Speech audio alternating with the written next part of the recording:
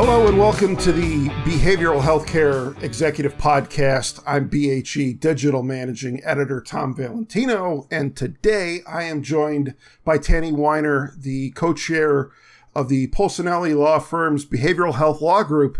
Tani, our paths crossed previously at the Treatment Center Investment and Valuation Retreat a few years ago. It's good to catch up with you now. Welcome to the BHE Podcast. Well, hey, thank you, Tom. Great to be here. So there are a lot of different topics for us to cover. Let's start here. It's been an interesting year for deal making in the behavioral healthcare space. What would you say have been some of the big trends that you've seen through the first half of this year? And what are the factors that are leading to those developments?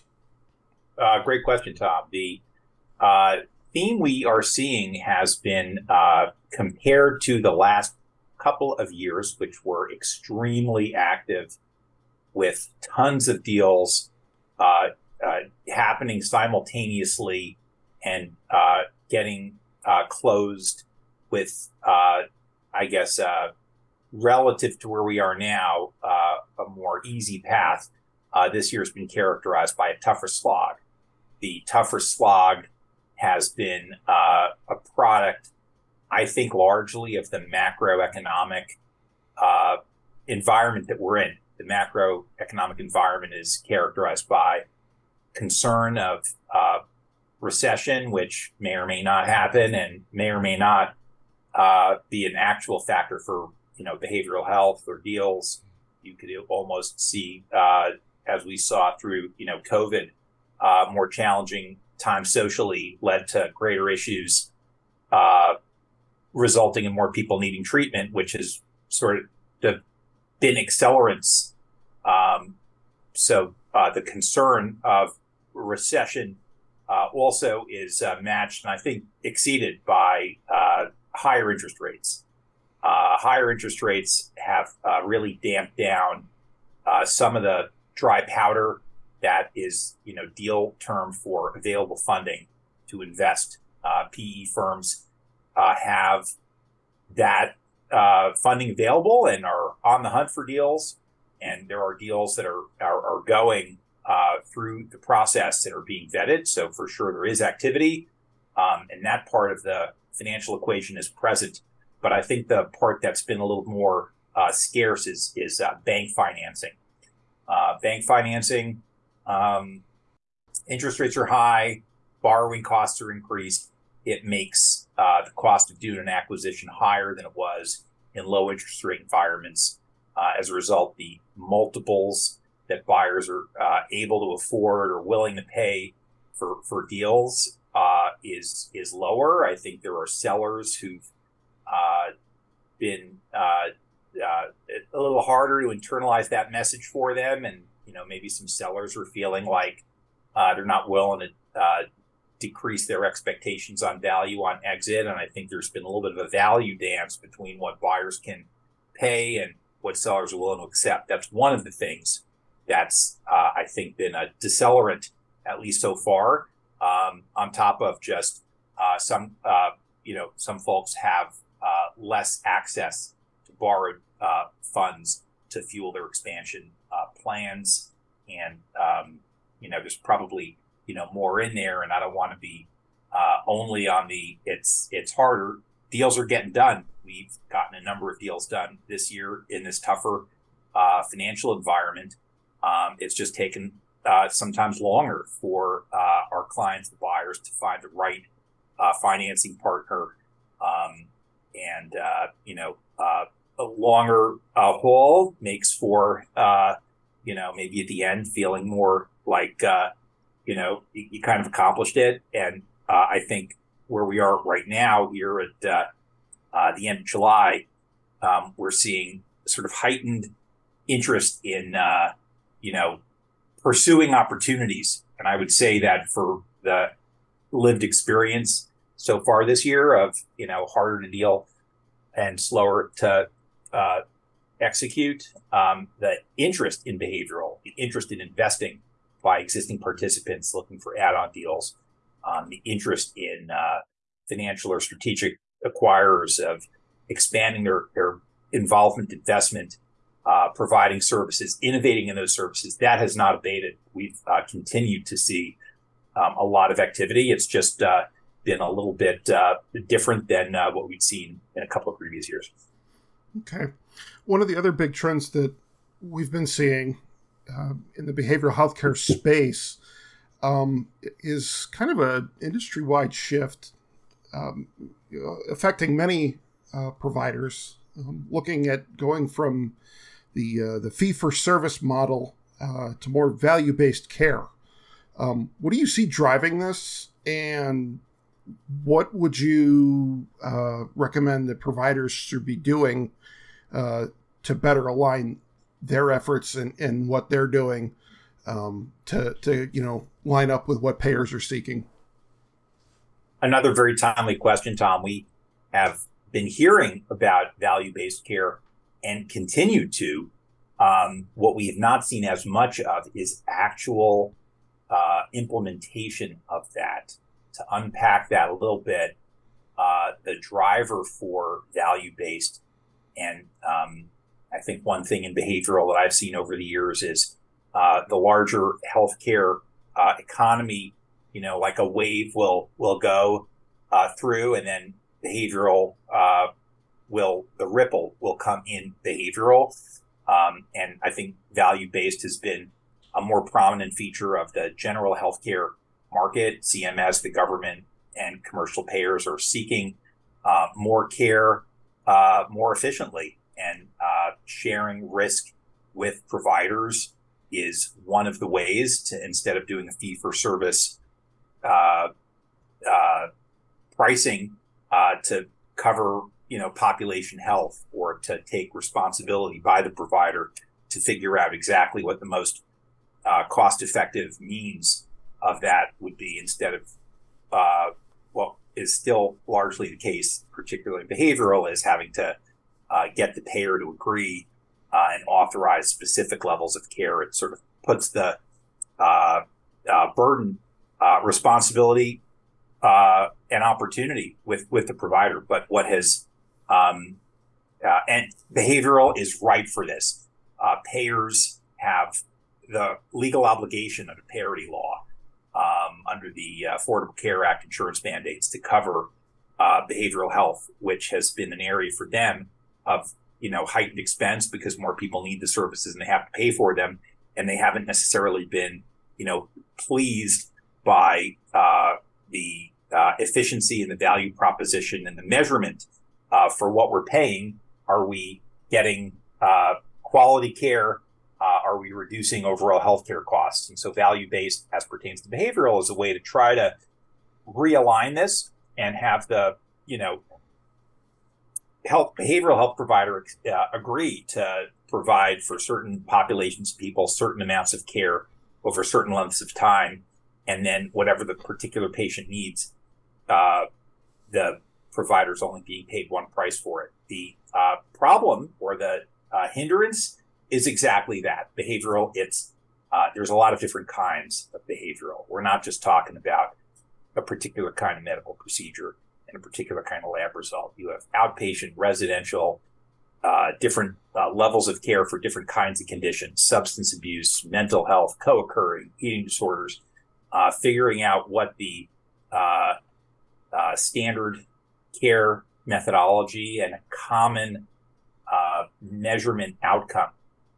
Both of those things would be necessary conditions, and there's still a lot of diversity and innovation in behavioral. Telehealth, digital health, different medications used for treating different conditions. Until there's more consistency, it is hard to benchmark what care is being offered and how to prove to a payer whether or not you're actually delivering care and how to price it. So one thing that should help, the new ASAM standards are a way of sort of measuring different care levels. Outcomes measurement is increasingly a focus, although there isn't yet unanimity or even consistency over what and how you do it and how do you get reliable measurements. But when you have those fundamentals, then you can price it and negotiate with payers. And when you get to that point, you have hesitancy by the providers for what risk they're going to take and payers for how they're going to structure this. I think largely you're going to be dealing with, customized arrangements, and it's going to take some time to figure out what type of arrangements are actually suitable and valuable for both the payers and providers, and are providing good care that you can measure. And I think that level of trust has to be built for providers who are trying to do that. I guess there is some, again, potentially good news that payers are more open to do this. I think if you start with modest expectations to get to know your major payers, earn trust with them, show them what you're doing, show them why your care works, come up with benchmarks that can be without shifting all the risk to the provider, some ways of reduced cost for behavioral services, or reduced cost for general healthcare services. The data is there that better behavioral healthcare keeps people healthier and lowers overall cost, but you need to have ways to ease into that. And we've been seeing more of this type of, let's ease into this and have kind of bonuses if you exceed what you had last year. It's still a fee-for-service payment model, but if you're able to do more this year at a lower budget and you can show measurably that the overall cost has gone down for the members served, payers are willing to provide some either improved rates or shared savings. It's a step in the direction of value-based, and providers who want to do that more have got to really intimately get to know their payers and work out something that will be suitable. And it is laborious. It takes good data. The data gathering and collecting is, I think, now being helped. There's more automation happening within behavioral EHR and other ways of capturing and reporting cost, quality, and then outcomes. And so I think the ingredients are coming together, but they're coming together a little bit slowly, and there is unfortunately not yet a one-size-fits-all VBC formula. Well, as all this is going on, there are some other issues that we know are impacting behavioral healthcare providers, issues of consolidation, staffing shortages, integrating with primary care provider organizations. How do all these challenges fit into the bigger picture? What's going on there? Yeah, no, I would say those are real life things that we're seeing our provider clients working through, intensively. The high level is that it creates challenge and opportunity. All of these things create challenge and opportunity. Providers who are positioned to integrate with primary care can, together with a primary care provider, have a greater value proposition for the payers, to the topic we were last discussing, and more importantly, can offer something more like integrated care, where a patient has, instead of siloed behavioral from general health care and walled off, uncoordinated care, a more cost-effective single source way, or at least a way where all of the data is there and the management of the patient is done with a full view, and you're able to use lower cost, paraprofessionals, lower credentialed staff, or even staff who are in a care coordination mode. You can help achieve better health outcomes and do it at a lower cost basis. If you can, if you're in a place where you have a primary care provider who you can work out here's a population, here's how we can fit together. Or if a behavioral provider wants to branch out and include a broader suite of primary health, or vice versa, primary care doing a broader range. As I say those things, I hear in my head that, primary care providers don't particularly feel comfortable with behavioral, and behavioral providers may not necessarily have, the full infrastructure. So either side of those, trying to build bigger continuum, there are challenges. And so finding ways to bridge that are, I think, highly localized based on where you are, who your potential partners are, kind of like the payers. I mean, it's not really a one size fits all, but if you look around and you find patient-centric ways to align and coordinate care that is good, you're going to be doing good healthcare, and you're going to be able to do it at better value. So that's where the opportunity lays. The challenges, obviously, including the staffing shortages, is macroeconomic issues impacting that in a broader workforce, along with what we've had in behavioral generally, which is just not enough credentialed staff for all the care that's needed. I think here there is opportunity for technology to help close some of the gap.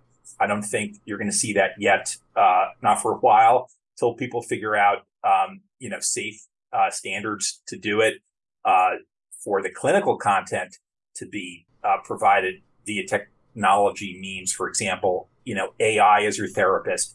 I think we're a ways from that, but the innovation continues to happen. But you can find ways to have the back end of the operation assessments, helping connect patients to particular levels of care, use of telehealth means, which seems to be a highly accepted way of expanding accessibility.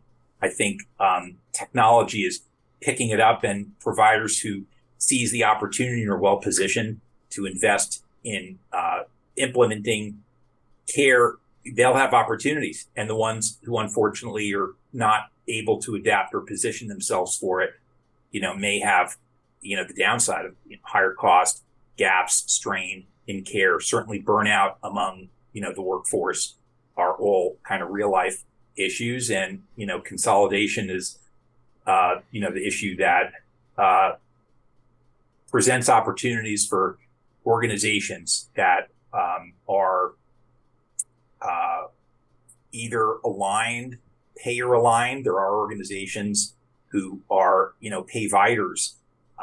Optum's acquisition of Refresh has put it in a position where it's both the payer and the provider. And so it has both sides of that equation, and can be more free within its own system to integrate care across verticals, to maybe find customizable, solutions or payment structures. Just by way of one example, other large payers are increasingly entering into that, and you still have the PE backed portfolio companies with national networks and continuums of care, and strong history of helping people and opportunistically adding to their networks, along with large strategic companies who remain committed to do this. So consolidation can solve for some of those issues, but I think in behavioral we're going to continue to see all three of those issues playing out, and companies that are better positioned to spot and find in a way that's right for them the way to capitalize on that opportunity will be able to grow their missions and obviously be more successful. I'm glad you brought up technology, and specifically AI. Artificial intelligence. It's such a hot topic in a lot of different sectors right now. Obviously, healthcare. The clients that you're working with, do you see AI right now as being something that can be especially useful? Are we still a couple years away? Do you see it replacing any functions, or is it more of a tool that can complement existing infrastructure? Where are we headed there? Yeah, very timely. The feeling I get is it is a tool to complement existing business functions, dealing with some of the issues that happen on billing, making sure that, all the documentation is correct and all the coding is right, and to sort of talk to the payers' systems with more than just, data in, data out, functionality is, a clear place where AI could be, and is anecdotally, I understand, beginning to make some inroads. I think figuring out potentially assessments of patients to figure out how a particular patient's profile would best be matched to either levels of care or help understand better, not on a clinical assessment basis, but on a maybe historical or gestalt. That's something that a clinician could use to identify patterns or make suggestions. I think that that's a little more theoretical. I've read that there are companies who have invested in this and are beginning to do this. I think for the time being, finding business processes that AI can help facilitate is going to be, the focus, and maybe, not many years from now, but, I'd say probably by the end of next year, we'll have, some pathways and some commercialized tools that have been brought forth. And I think the tools are more likely going to be from the companies, the revenue cycle or EHR, or like existing companies that are providing business services in the space. We'll find ways to offer those in technology-powered ways to providers. I think that's more likely than providers developing their own proprietary, we're using AI to do X, Y, or Z. I could be wrong, and we'll see how it evolves. But, historically, I've been in the space for 20 years now. There's a challenge if you're a provider company of just how much are we going to invest in the tech? How much are we going to invest in that next thing that can make us do something? We're not a technology, they're just not technology companies. These are healthcare service companies, are primarily focused on serving patients, getting paid for the services, organizational efficiencies, best practices, acquisitions, new service lines to create continuums of care. It is a harder to see that, existing companies necessarily have the budget. Although I think one example, UHS recently announced that they're developing their own, or working with someone to develop their own EHR. Notable in a couple of ways. The general healthcare system began the EHR adoption when the Affordable Care Act was passed, many years ago. Behavioral is just now more on a more consistent basis adopting that. And that's, to me, the anecdote that says, as an industry, we're going to have the after effect, the wave of AI within healthcare will likely play out first in the general healthcare space, and then the ripple effect more likely to be found in behavioral as some of these tools and pathways and standards become articulated and followed and prove themselves to be commercially useful in a way that is both, ethical, clinically safe for patients, reimbursable by payers, consistent with professional standards of licensure.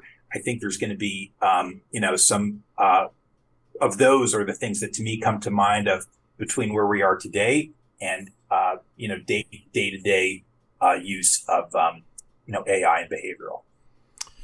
It's an interesting time for the field, behavioral healthcare specifically, and I think healthcare at large. A lot of interesting possibilities here in the not too distant future, and definitely some things for us to keep an eye on. And I think that's a good note for us to wrap up on. Tani, thank you so much for taking the time today. Really appreciate it. Thank you, Tom. Great to be with you. See you at the next TCIV. Sounds good. All right. As a reminder to our listeners, you could subscribe to the BHE podcast on Apple Podcasts and other podcast listening platforms. All past episodes of the show are also available on our website, behavioral.net. Our thanks once again to Tani Weiner of the Polsinelli law firm. I'm Tom Valentino, and this has been the Behavioral Healthcare Executive Podcast.